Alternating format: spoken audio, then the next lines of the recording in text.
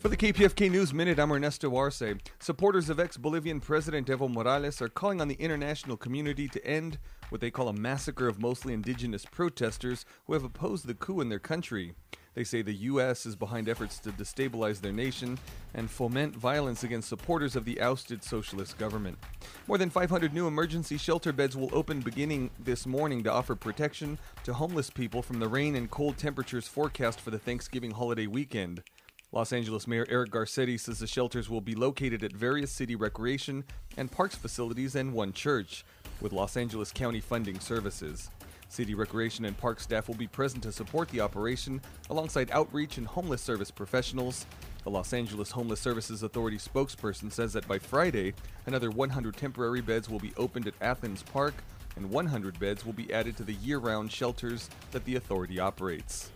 And forecasters say more rain is on the way this afternoon and tomorrow, and in the mountains, snow will reach up to 2 feet in parts of the San Gabriel Mountains. The weather has also led to increased traffic and delays on one of the busiest travel days of the year.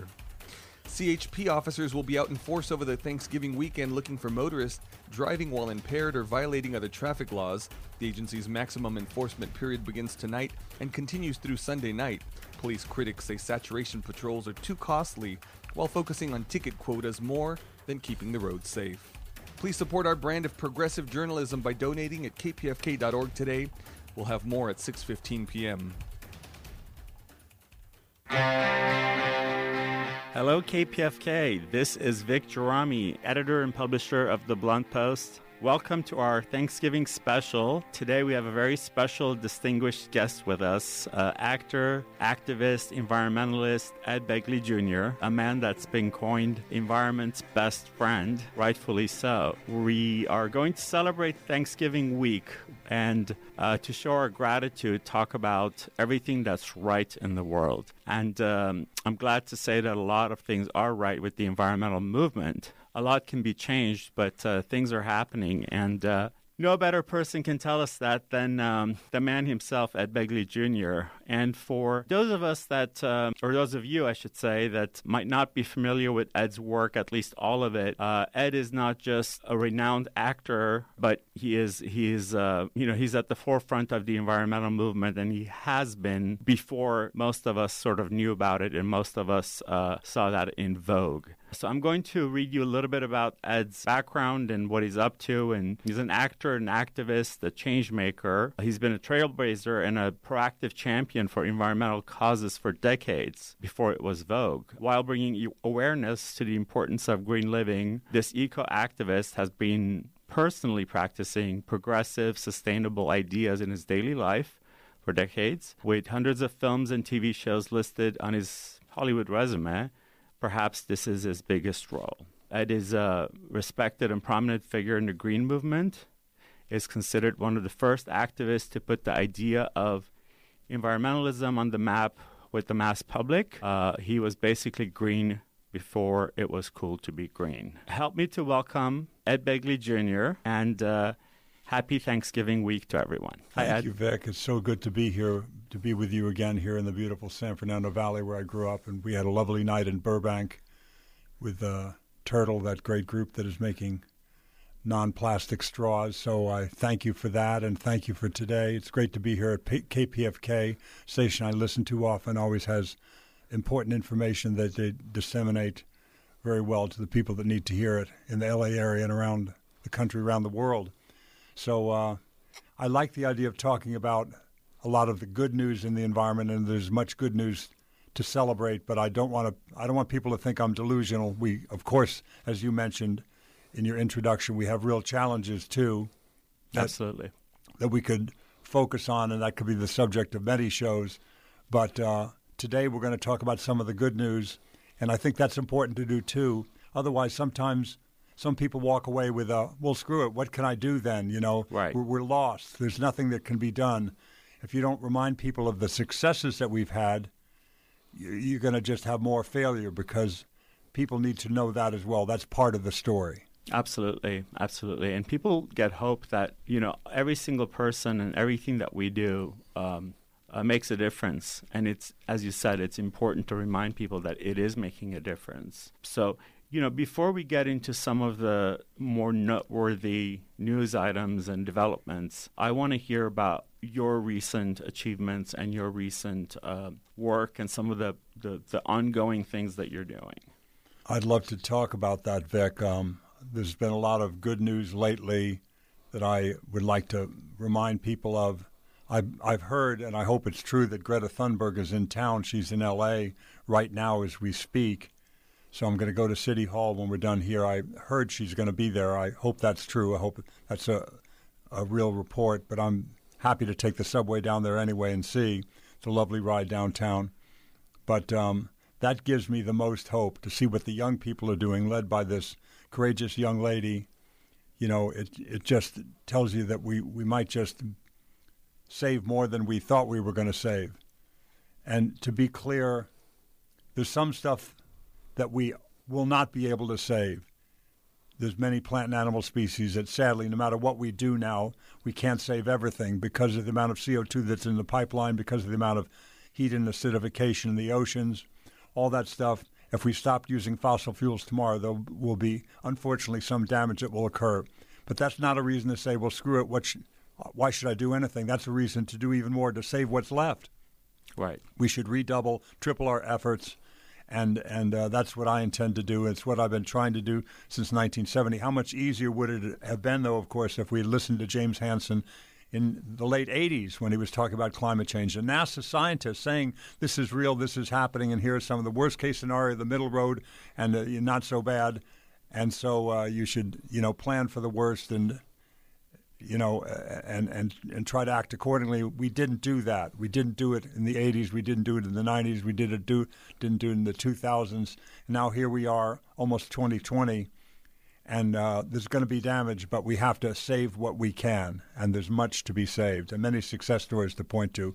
So when you're ready for that, I want to make sure and remind people of some of the good news. Yeah, so before we move on, I'm glad you brought up Greta Thunberg, because what a difference she's made. Her speech Huge. In front of the UN and what's occurred afterward, it's really woken up a lot of people, including some skeptics, but it's definitely sort of elevated the movement to new heights. A teenager, and I was reading yesterday actually that she turned down an award because she thought, it's time. She's more focused on politicians listening to environmentalists and activists like yourself. So she's really making such a huge difference and is inspiring people. Even, Jane Fonda, who's been protesting and getting arrested every week, has said that she's inspired by Greta. So, we all are. Yeah. To a man, to a woman, we are impressed and buoyed by her activism and her words and her deeds. Absolutely. So tell us more of, things that I may not even know that's been happening because, you're the guru. You're very kind to say that. Of course, there are great leaders that came before me and many that have worked alongside me, many that have come after, like Greta. But John Muir, of course, was doing incredible work many years ago. He started the Sierra Club. Rachel Carson with Silent Spring changed the world with that book. There's been many, many people that have done incredible things for the environment, about the environment, to be celebrated. But what has happened since 1970, many challenges have occurred, of course, with climate change and what have you. But look what we did just in the city of L.A., not just the city, but the whole Los Angeles Air Basin. From 1970 to date, Vic, we have 4 times the cars in L.A., millions more people, but we have a fraction of the smog. Correct. That's unbelievable. And that happened not just with personal activism like me driving an electric car in 1970. That was a small little drop in the bucket. But the big things along with personal responsibility and personal action, which I've tried to do, there's also corporate responsibility and there's government action, legislation, good laws. And make no mistake about it, the way that we clean up the air in L.A. was a full enforcement of the Clean Air Act. That's what did it. That's what we kept. Different green groups kept suing the Air District and what have you and others with the help of the American Lung Association and other experts on air quality and respiratory illnesses. I kept saying, you have to abide by, it's a law, the Clean Air Act. You have to do it. We're going to sue you. I know you guys are trying to clean up the air. You're good guys there at the Air District trying to do it, but we're going to help you by suing you. Will that help you? What do we need to do? Right. And we did that. So when people talk about, with some accuracy, well, we're not going to save it all with, energy-efficient light bulbs and thermostats and Ed riding his bike, they are correct. There's 3 legs to the table around which we must discuss these things, make our plan, and put these plans in action. 3 legs. You can't have 1 leg. It's going to tip over. You can't have 2. You have to have 3. The 3 legs are personal action, true, corporate responsibility, absolutely, and legislation, like I just said. Those are the 3 legs, and they all are connected. They all interact. If you buy more green products, if you stop buying the bad guy stuff and buy the good people stuff, that's going to affect corporations. They're going to make decisions accordingly. You boycott this one and help that one. That's going to help them do the right thing. And governments listen when enough people take personal action and do things, and governments certainly listen when corporations do things and are inclined to do greener technologies. The fear when we talked about cleaning up the air in L.A., I wanted to clean it up for many years. That's how I got active in 1970. I lived 20 years, 2 decades in that horrible smog, Vic. Mm-hmm. And so the fear was, and people said, my wonderful dad even said, Eddie, I don't want the smog either. I know what you're against. I'm against smog too, but what are you for? How do you propose to clean it up? And I'm afraid that if we're going to have progress and jobs and a healthy economy in L.A., the smog just comes with the territory. It came with the London economy back with a piece of smog that they had there. They burned coal. That's how you had that London fog. Right.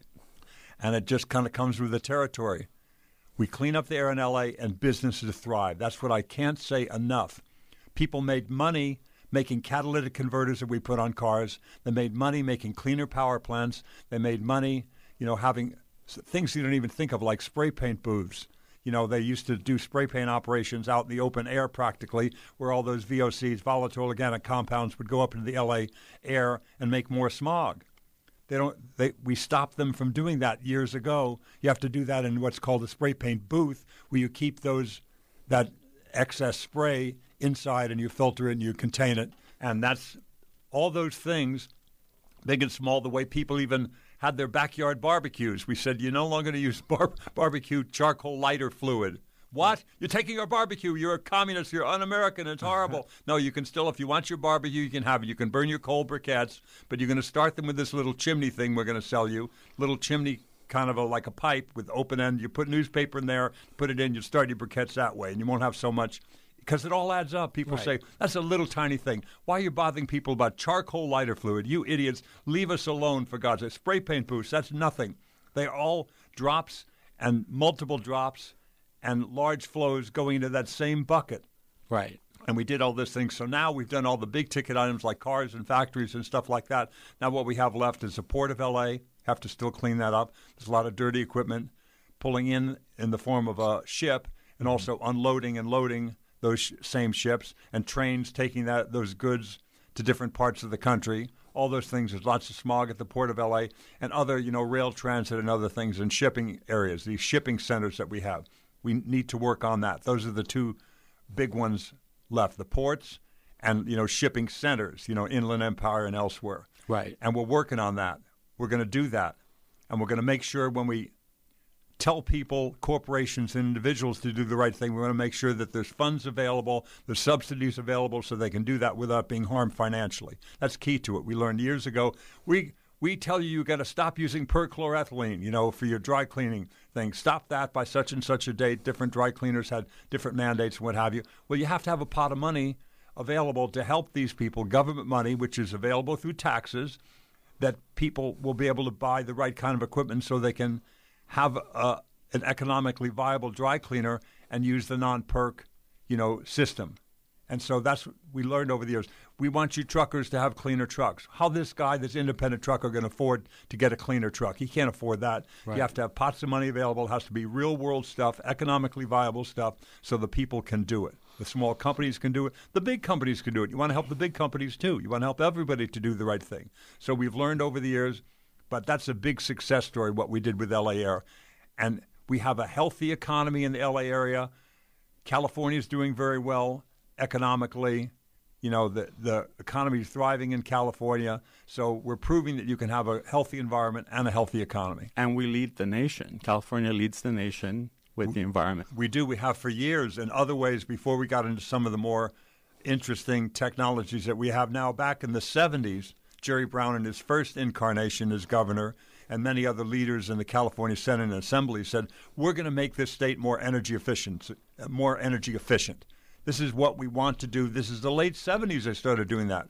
And here's the curve. I'm holding up my hand for our listeners at like a 20-degree angle off horizontal. And this is the way it is for the nation. And everybody, the per capita energy use, went up for everybody. People got more computers and big screen TVs and blow dryers and everything over the years since the 70s. People just started to get more and more electronic stuff. So our per capita energy use for every state in the nation is like this curve that I'm holding my hand in a pretty steep fashion. Ours is nearly flat in California. Nearly flat. I'm holding my hand almost horizontal. Why? Because we promoted energy efficiency. That's something that we did. Our per capita energy use since the 70s has only gone up slightly with all the new big screen TVs we bought, all the cell phone chargers, all the new stuff that people didn't have in their life just a short time ago. We've done that. So that's been a model for the nation and the world, and we need to continue that kind of leadership. And we have that kind of leadership in the form of Gavin Newsom and the California Assembly and Senate, and they continue to do the right thing. And once again, I can't say it enough. Listen to me. This is the most important thing I'll say. The economy has been thriving because of it. Yeah, absolutely. And thank you for really making it very clear and doing like a recap of how far we've come since 1970, because we have all kinds of listeners, and some of them may not be aware of not only how long you've been at this as an activist, environmental activist, but how far we've come and how much work has been done. Such tremendous amount of work, as you said, into three categories: legislative category with government and all the laws and ordinances passed, corporate responsibility in companies either being sort of confronted with or just doing it voluntarily to change the way they do business, and then, of course, personal responsibility and people like you and others educating us, the public, all the changes that we can make in our lives to change and change the trajectory. And we're in such a great place because of that. So there's so much to celebrate on that front. There is, and there's more that I'm going to cite, more success stories if you'll allow me. Absolutely. The Santa Barbara oil spill was a horrible thing that happened in 1969. That got everybody's attention about the cost of oil, the cost to the environment of oil using fossil fuels and what have you. And that sadly is those kind of oil spills from oil derricks and what have you, and other kinds of spills from pipelines are a fairly regular occurrence. Just handling something like oil, pipes tend to leak. Accidents happen. There's human error. Pipes fail. Derrick equipment fails. And you have what you have. So that got people involved. It happened in 1969. That, I believe, led to the first Earth Day in 1970. Another thing that led to the first Earth Day was those beautiful Hasselblad pictures. This is before digital cameras. 2.5 by 2.5 inch negative, this beautiful photograph of the Earth from the moon. This big blue marble in the distance, an image that we use to this day for like the Earth Day flags and what have you. This beautiful thing, and Neil Armstrong and Buzz Aldrin were there, and I think Buzz took those pictures. But you could see that Earth. People started to think it as a whole, as a living entity, that it was part of the web of life that connects us all. Right. People started to think in those terms, and that was very powerful. That was 1969 also. So by the time 1970 came around, people really wanted to do things. But there's another story I want to cite that happened in the 60s. And my friend Bobby Kennedy Jr. tells this story. And it happened at the Hudson River. The Hudson River was so polluted, you could no longer eat the fish. This is in the 60s. It had gotten so bad. And I remember these days. I lived out in Long Island part of that time. And I remember how bad the Hudson River was. And these Vietnam veterans came back from serving our country in the 60s, and they could not return to their line of work. They were unemployed. They're in the unemployment lines, and they did not want to be unemployed. They wanted to do their line of work, a line of work their grandparents had done, their great-grandparents had done. Going back to the Dutch settlers, they had done this line of work. That work was fishing. They could no longer fish. They'd served our country. They were fishermen, went off to serve in the war, came back, couldn't do it. They're unemployed. And they were so upset, they were talking about, I guess it's a form of eco-terrorism. They're going to put dynamite on a raft and put it into they met at American Legion Hall. They're going to put it into this outfall pipe of Penn Central and blow up the pipe so it would back up into Penn Central's equipment and what have you, and they would teach them a lesson. They were going to do this. Fortunately, there was another radical in the room from a radical publication called Field and Stream, and this guy's name was Bob Boyle, and he said, I got another idea. I know you're discussing putting dynamite in a raft. Let's put a flag on that play for a second. Instead of breaking the law, how about enforcing the laws? It looked at him like he was crazy because it's the 60s, Vic. There's no Clean Air Act then. Right. So what law are you talking about? He says there's a Safe Harbors and Rivers Act, and if we sue them in court and do it legally and we're successful, we get to keep half the bounty from that lawsuit, and we can build and sue the other polluters of the Hudson River and eventually clean up the river. And that's exactly what they did. Bob Boyle was that writer from Field and Stream. Pete Seeger got involved, the wonderful Pete Seeger. John Cronin got involved, later Bobby Kennedy. Now it's a productive waterway again. You can eat the fish. It's one of the healthiest waterways in the Northeast. What a great story. The Cuyahoga River caught fire. Let's talk about rivers a little longer. Hold your thought, Ed. Yes. My apologies. Let's take a station break for a second. I want to remind our listeners that this is Vic Gerami, the editor and publisher of The Blunt Post, and you're listening to a very in-depth and fascinating interview with actor, activist, and environmentalist Ed Begley Jr. on KPFK. Hey everybody, this is Harvey Sluggo Wasserman, host of the California Solartopia Show, which airs 6:30 p.m. on Thursdays here at KPFK. We deal with all the issues of the environment here in LA County, Bayona Wetlands, Porter Ranch, Diablo Canyon, San Onofre, going solar, you name it, we do it. The California Sycamore Tree in Santa Monica. California Solartopia is your lifeline to the environment here in LA County.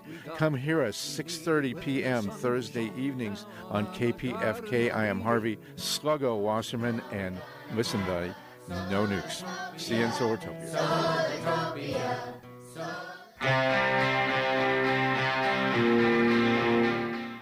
We have with us a very special guest, actor, activist, environmentalist Ed Begley Jr., talking about the environmental movement in general, but as well as the recent developments and gains that we've had. So Ed and I are chatting about that. And so, Ed, you told us a very interesting story about the Vietnam vets that were coming back trying to seek work in fishing and how that was handled through legislation and making sure that the laws are enforced.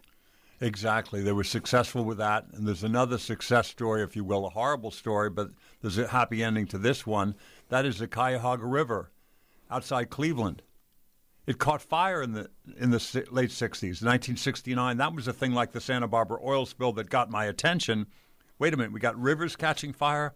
I don't know about you, Vic, but I think it's a bad sign when rivers catch fire. Right. Rivers are supposed to put out fires. It's like the river Styx, from in hell or something, in Hades, if a river's on fire. So they cleaned up with the Clean Air Act signed by another environmental radical. I keep citing these environmental radicals. An environmental radical by the name of Richard Nixon signed the Clean Water Act. Reluctantly, he vetoed it at first, but then there was so much support behind it in the House, the Senate, that he signed it the second time. He signed the Clean Air Act right away without vetoing it.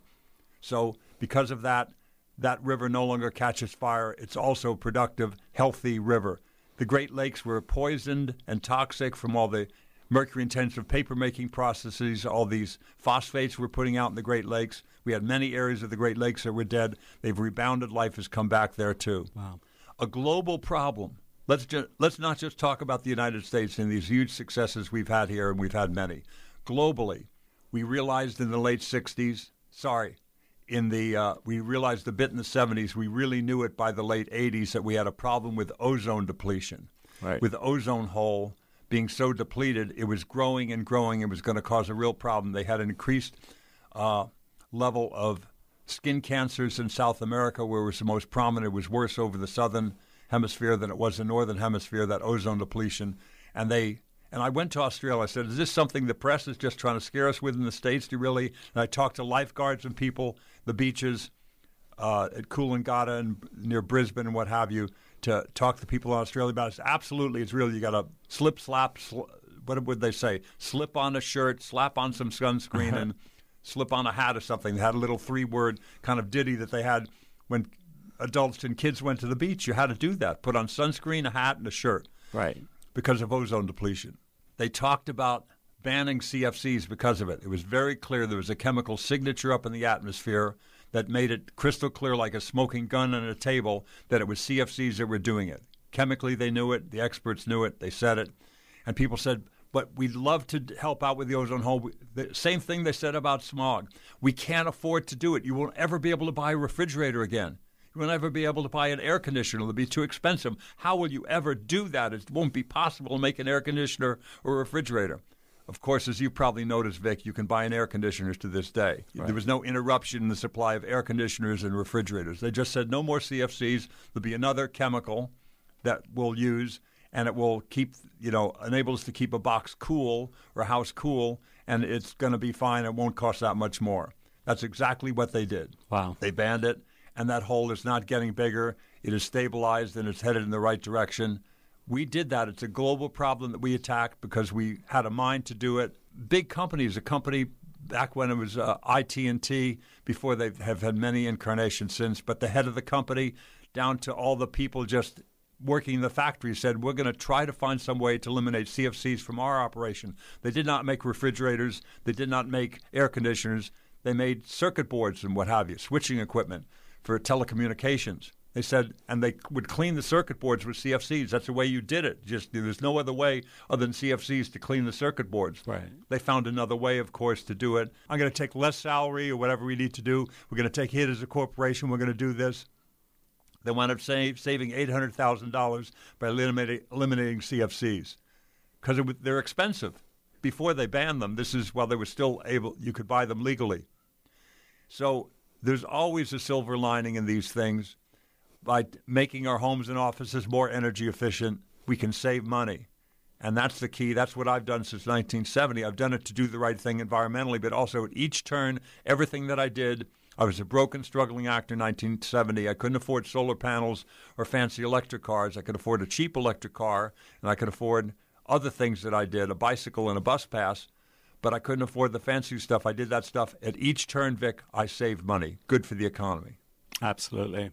Absolutely. Thank you for that. Those are really great stories that sometimes we miss, and or if we've known, we kind of forget those huge gains that have been made through the last few decades. I want to sort of go over a couple of notes that I made about things that are happening. For example, I mentioned it briefly about the protests that are happening weekly with celebrities as yourself being arrested, Jane Fonda and Ted Danson and Sam Waterston and all of that. And how do you see that and reflect that and your opinion about the benefits of that and the exposure that it gets? I think they're heroes. They're all heroes of mine, Sam and Ted and Jane and all of them, to do that. Likewise with Bill McKibben and Greta Thunberg and all these people that are protesting the way that they are. Jane has emailed me and asked me to come and be part of that. I'm waiting. I'm going to try to do a Greta and get cross-country in a green fashion. I'm not going to just fly there. So that's important to me. I intend to come and protest with her and with all of them, but I want to make sure I get there in a green fashion. So stay tuned with that. Let's see how I do. I have a plan. Let's see if I can put it all together and get back east. I'm 70 now, so I can't ride my bike cross-country, certainly not in the wintertime, but I have another plan. Let's see if I pull it off, and I'll report back to you, Vic, but I intend to go there and be part of that because we need to make our voices heard, certainly at this time in history with everything that's going on with the environment and many other things. You can't just sit idly by and go, well, I hope this works out. There's a time to take to the streets, and I've been part of the Science March and many other marches that we've had downtown L.A. and elsewhere.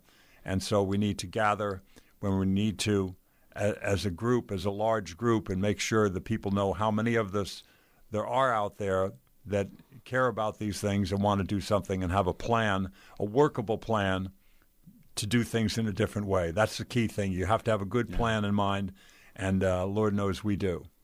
Yeah, and that I wish I can be there to see that, you and Greta in D.C. That would be fantastic. I'm seen. hoping, So I hope that works out. I also have some other things that I've been reading about.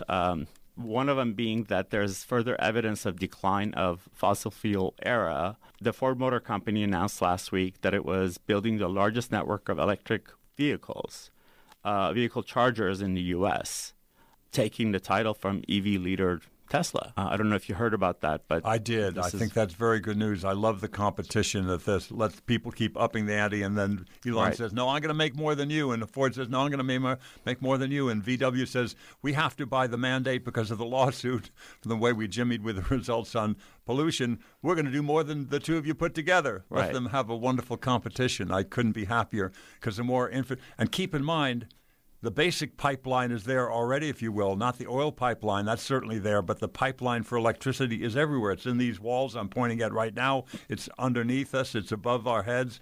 There's electric service nearly everywhere in this country, and where there isn't, you can put in solar panels and create it. Put in solar panels and a power wall. I have both. I have a 9-kilowatt solar system, and I have a Tesla power wall. It's working so well, I'm going to get a second, perhaps a third. So I spend even less time on the grid. Keep in mind, you have opportunities nowadays, like with the Department of Water and Power here in L.A. I occasionally have to buy some grid power because we have several electric cars, not just one charging at home. When I did that, it was beyond the scope of my 9-kilowatt system. So I bought a green power plan from L.A. Let me make it crystal clear what this power plan is and what it isn't. What it is not is the old kind of plan we had in the 90s. It was very well-intentioned. And it was, kind of a feel-good thing. People took title to an existing hydro plant in Idaho, let's say. They bought it. Some energy company, green energy company X, said, I'm going to buy this Idaho power plant, so now this is my power, and I'm going to sell it to people, and so you can buy green power in this way. But what's changed, Vic? Nothing's changed. That power plant, that green hydro plant, has been in operation since the 50s. There's nothing new happening. The good plans, like Native Energy and others, TerraPass also does this. They buy and create new wind, solar, or green hydro, small-scale hydro. Wind, solar, geothermal, they do new and put new electrons into the grid for every electron that you buy with your green power plan. Now, that's the difference, and that's what the Department of Water and Power does. They have a green power plan, and they put it directly into the Department of Water and Power, the very grid that you get. People say, well, that's off there in the desert, so really, are you still using it? When you go put $300 in your bank in cash, and then a week later you take $300 out of the ATM, you don't expect them to be the same exact 20s, but it's a real cash transaction. That's what these green power plants are. It's not hooked up to my house. They don't run a line from a wind turbine in my yard to the house, but it is connected to the same grid. So that's the thing. If you have a power plant, you have a power plan that is not, just a feel-good plan, that is a real new electrons going into the grid, then you're actually accomplishing something, and that's what you need to do. That's a very interesting information that I didn't know about, that you're able to do that. So thank you for that. I think a lot of listeners would be interested to learn about that. And also at Edison, you can buy green power. Also, PG&E, I think, has a green power program. Nearly all the utilities in the nation, there's very few. It's a much shorter list to tell you the people that do not have a green power program. You pay extra for it. Right. But what better way to put your money? For me, it cost me another $30 a month or something to have a green power plan.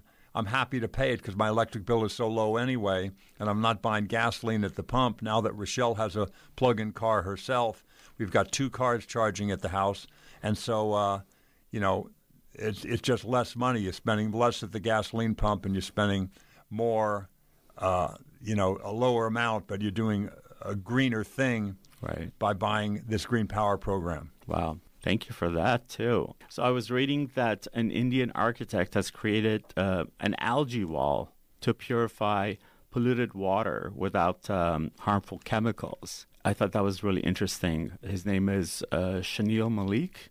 He's a Bartlett doctoral candidate, has created Indus, a module wall system that's created to clean water polluted using dyes and chemicals with the help of ceramic tiles and algae.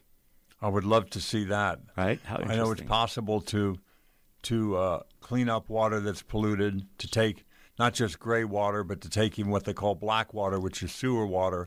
You can clean it up and make it, you can make it drinkable by the time you're done with it. So it's wonderful technology. I'd love to see this technology. That sounds great. I'm really excited to hear that. The more of that, the better. My friend Howard Latofsky did that. He had a version of that years ago. He had a bunch of water hyacinths and other, wood chips and this and that and all these. They were all organic processes, but he was able to take actual effluent, sewer water from a home and have it turned clean by the end of the pipeline, which is what they do also in a large scale at something called the Tillman plant here in the San Fernando Valley.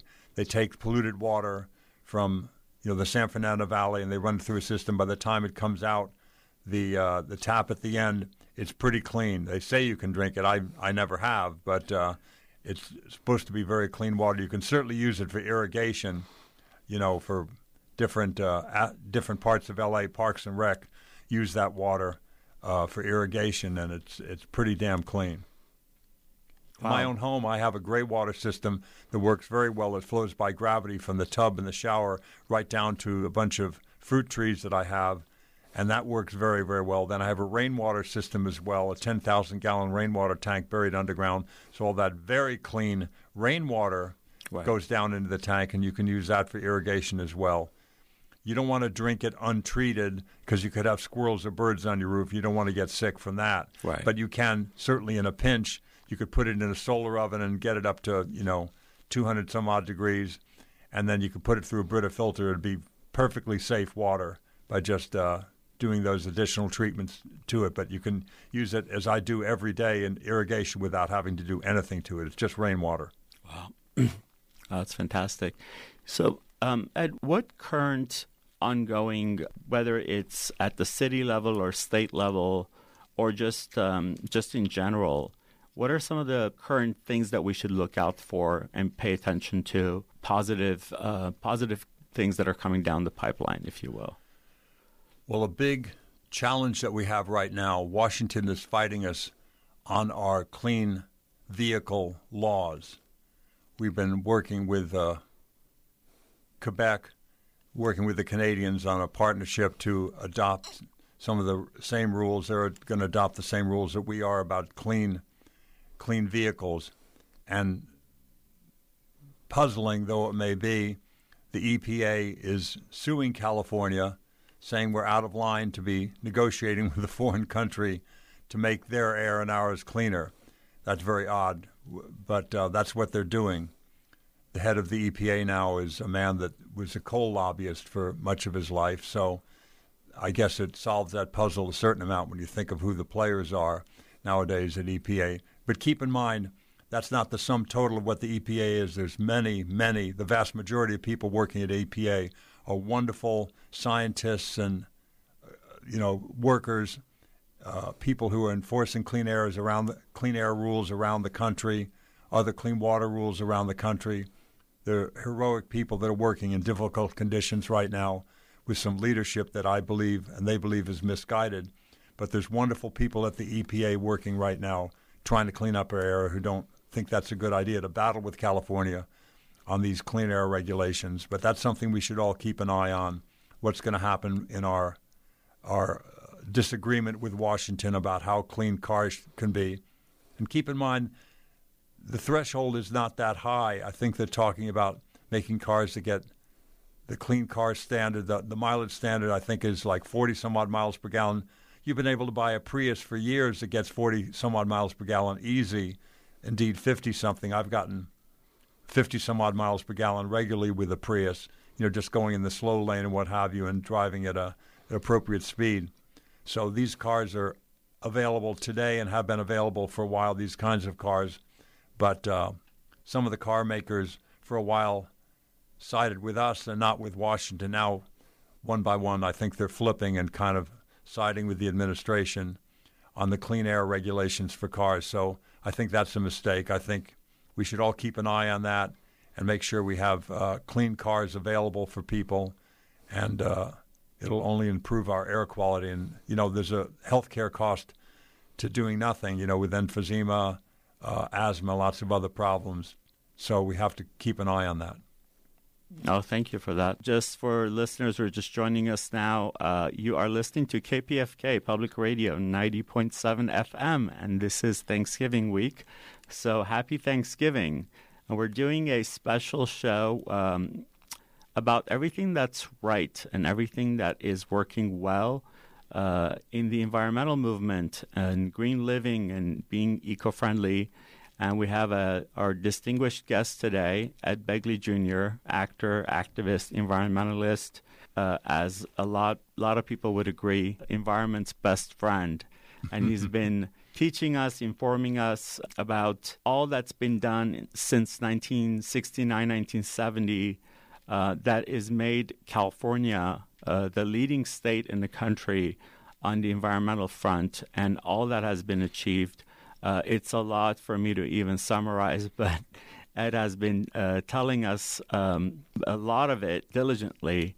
And we were just talking about things that we should look out for and pay attention to currently that's circulating, whether it's at our state level or Washington or even local level. We have the straw ban, that's sort of a developing story. We've had the plastic bag ban that Councilman Paul Koretz spearheaded. A hero. I love Paul. Yeah, absolutely. And Ed, what more can listeners pay attention to and follow and be a part of, perhaps to help out? Well, there's been many bills, and these bills continue to be put forward by Paul Koretz and others to ban and, as best we can, cut down on single-use plastic, because there's a price to be paid for that, and we're seeing the price now.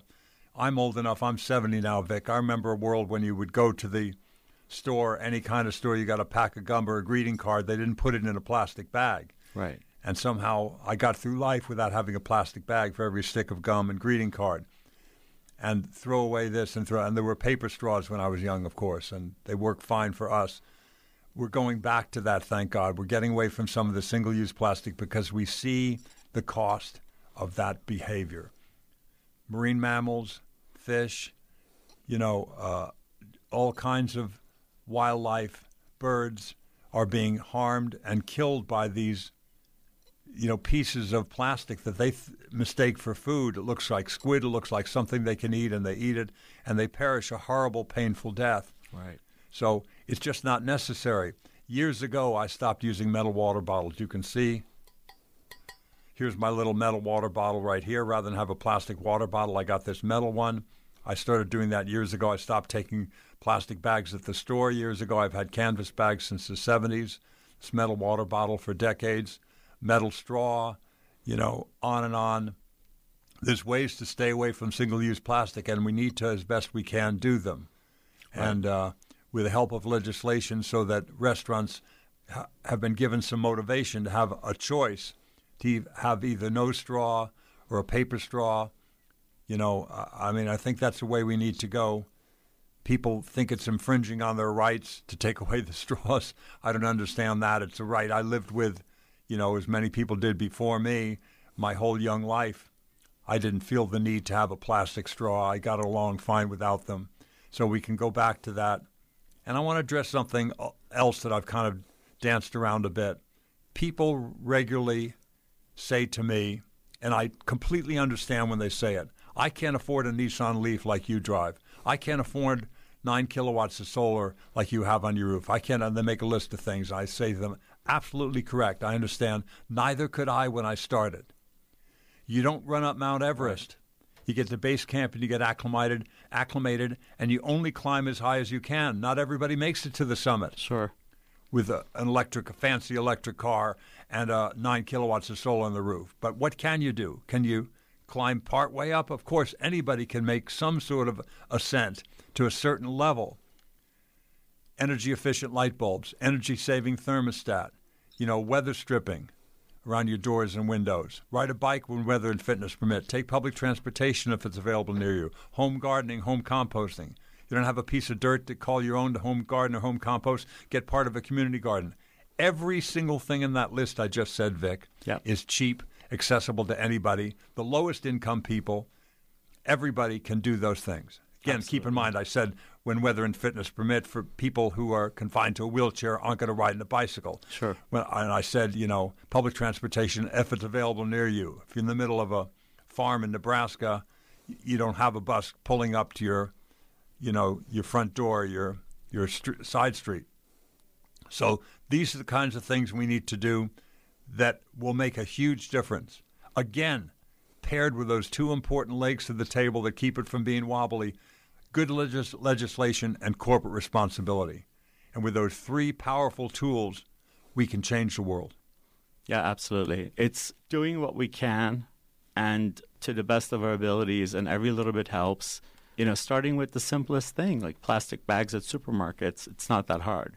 Or refusing plastic straws and asking for a paper straw, or, just changing the way we live a little bit. Not everyone has to be the Ed Begley Jr. God help us. I don't know, we need many more of me. The pinnacle of environmental movement and green living. So there's people doing more than me. I want to be clear. The Greta Thunbergs of the world and what have you. There's lots of other people whose names we know like Greta and whose names we do not know, that have a lower carbon footprint than me, that do more than me, are more active than me out there in the front trenches. So I bow my head to them. I salute them, and I'm proud to know them. Oh, that's fantastic.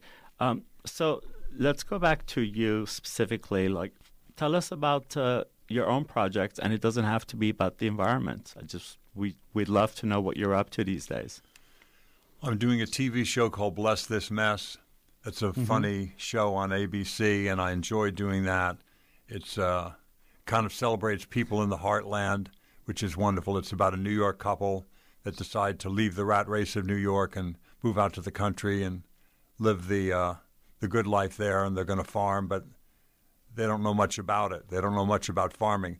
As was the case with me, when I was quite young, I was going to move to Colorado. I was going to move to the country, and I'm going to live off the land. And I moved to Colorado. I moved to Boulder, Colorado. I was going to live off the land. Of course, they have a winter there that's a little more severe than L.A. winter. They have snow and what have you.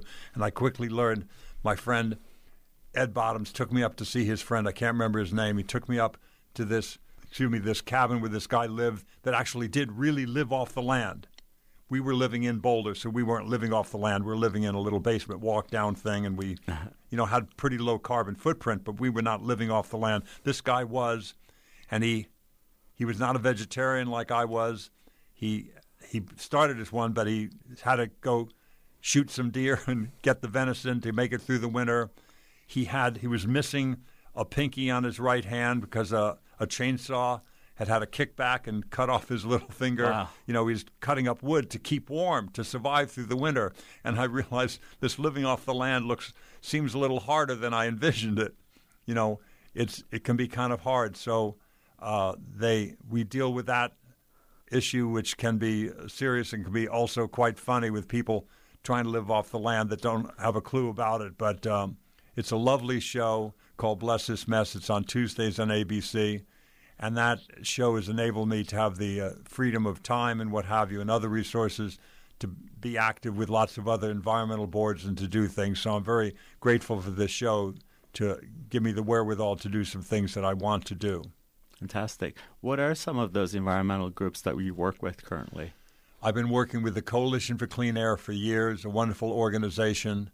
They do great work. I'm on the advisory board of the Union of Concerned Scientists. Okay. It's the greatest resource that we have. These are more than half the living Nobel laureates, people with PhD after the name, that know about electricity, they know about weather, they know about alternative energy, they know about hydrology, they know about species loss, extinction and what have you, how our flora and fauna are doing. Experts. So that's the thing. People regularly say to me, Ed, you're just an actor. Just shut up and do your job and leave us alone with your opinions. How can you do that, Vic? If I'm an actor, I'm supposed to go out on stage before an audience and do a song and dance, but the fire marshal has stopped me before I go out on stage to do my song and dance, tapped me on the shoulder and said, Ed, I'm sorry, you have to tell the audience, down in the basement. There's a fire smoldering. We're going to try to get it under control. Don't panic, people, but just tell them to, in an orderly fashion, leave row by row.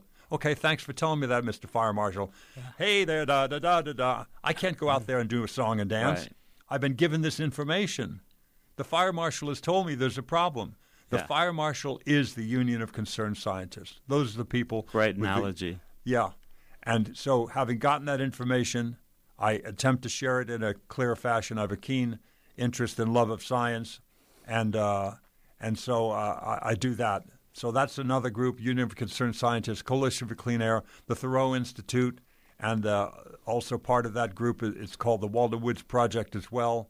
Don Henley, my dear friend, Don Henley got me involved years ago trying to preserve land in and around Walden Woods where Thoreau wrote and walked and lived. We have the greatest collection of his manuscripts and writings and what have you, all temperature and humidity controlled, and 100-some-odd acres that we've preserved. So that's a big success for Don Henley and to a lesser extent me.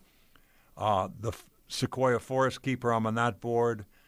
I've been on, I'm on so many boards, I'm going to bore you to tears, but I'm on a lot of boards. I try to focus and do what I can. I was on the board of the Midnight Mission for years. That's not an environmental issue really, but in other ways it's part of the ecosystem to help those people downtown L.A. to get a meal, to get some shelter, and to get some help if they're open to it.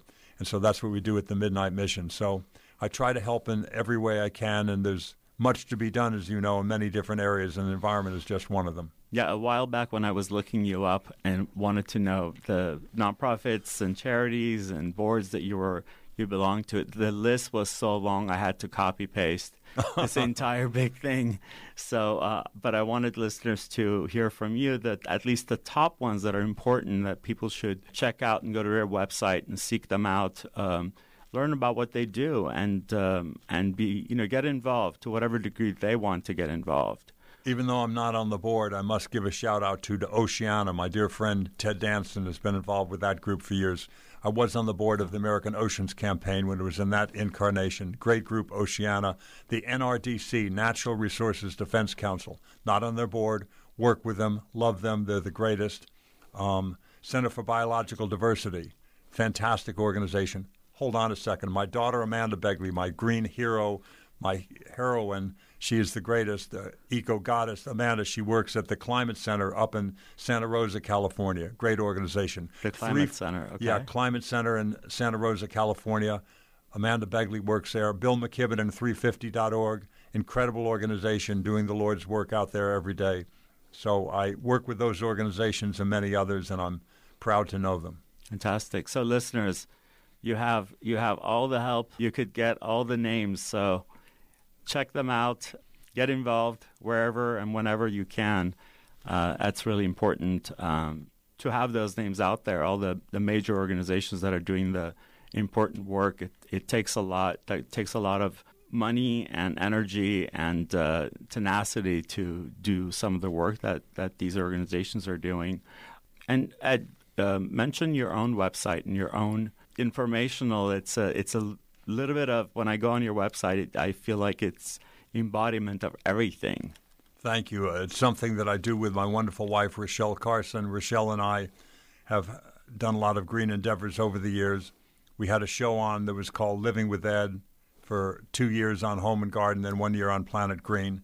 And that was a very effective show. I tried to do environmental shows before, and they didn't do well until Rochelle came along, because she got to provide the voice of every man, every woman about a certain amount of skepticism about some of my well-intentioned ideas that I did that sometimes weren't very attractive, that weren't aesthetically pleasing. So she was able to bring some style and flash to it. And so that show did well because of her. And now we live in a LEED Platinum house because of her. I never wanted to move. I was very happy in my little 1,700-square-foot house I lived in for 26 years, but she had other plans for me. And so we moved to this new house, and our bills are lower than they were in the smaller house. In this larger house, they're lower there because of good technology. Right. We have 9 kilowatts of solar, as I said. We have 12-inch thick walls.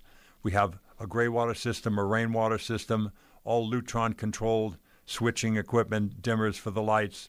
The wood on the floor is all recycled oak, reclaimed and recycled oak.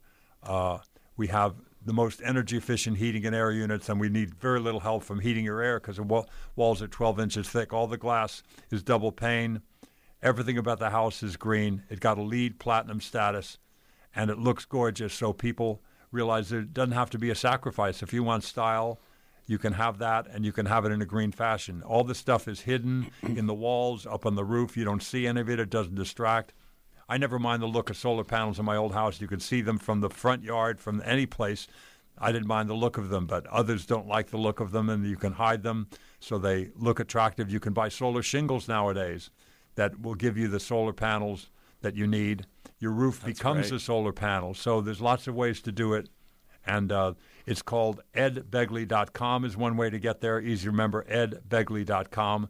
The other one is, Begley Living. Begley Living, thank you. I forgot my wife's website. Begley Living, that's kind of her version of things. Yes. And it's great. I've embraced that. And so both roads lead to the same place, which is Begley Living now. It gets to show all the stuff that you can do that's stylish and energy efficient and indeed LEED Platinum rated. It's a great website. So edbegley.com or begleyliving.com.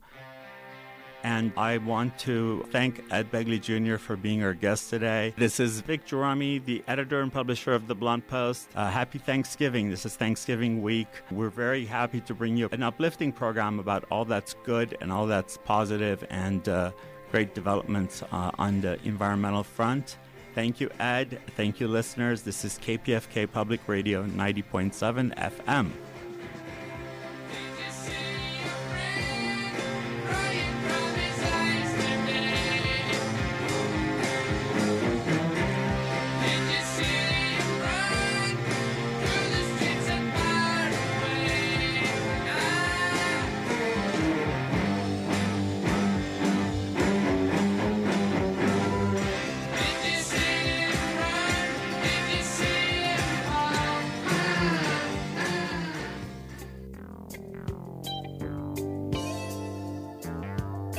KPFK, celebrating the season with thanks. Enjoy the Thanksgiving holiday weekend with some special programming on KPFK. On Thursday, November 28th, Thanksgiving Day at 1 p.m., listen to a mother-daughter conversation about issues, culture, and family with Kitchen Conversations. At 2 p.m., dive into technology with the Digital Village. At 3 p.m., explore the hidden history of the host's founding father's ancestry and an open apology for deeds of the past with secrets and shadows. Young people discuss issues, music, and interviews with Soul Rebel at 4. Special Thanksgiving programming on your favorite station. Go to kpfk.org/support and give what you can. Happy Thanksgiving, and thank you for listening to 90.7 KPFK and kpfk.org. I wanna thank you. I wanna thank you. Hear my train a-coming. Yes, I hear my train a-coming. KPFK invites you to join Maggie Lepeak on Sunday, December 1st from 5 to 6 p.m. for the latest edition of Rock Profiles. Maggie will open up and explore the new Jimi Hendrix box set, Songs for Groovy Children. This phenomenal set completely documents for the first time the debut performances at the famed Fillmore East of Hendrix's Band of Gypsies. And Maggie's extremely special guest for the hour will be Hendrix archivist and producer John McDermott and Jimmy's celebrated sound engineer Eddie Kramer. That's Rock Profiles with Maggie Lepeak, Sunday, December 1st from 5 to 6 p.m. right here on KPFK 90.7 FM Los Angeles and online at kpfk.org. I wait around the train station, waiting for my train. The day take me away from this. Hi, this is Shepard Ferry, and you're listening to KPFK 90.7 FM Los Angeles. This is People-Powered Radio.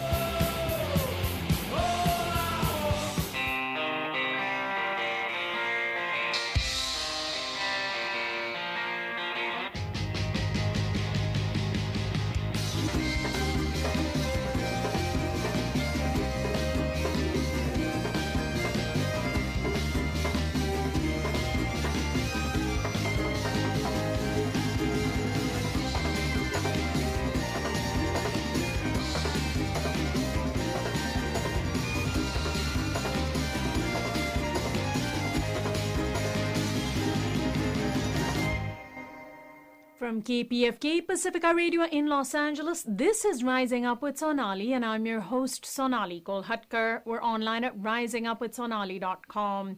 In today's news headlines, the New York Times dropped a bombshell story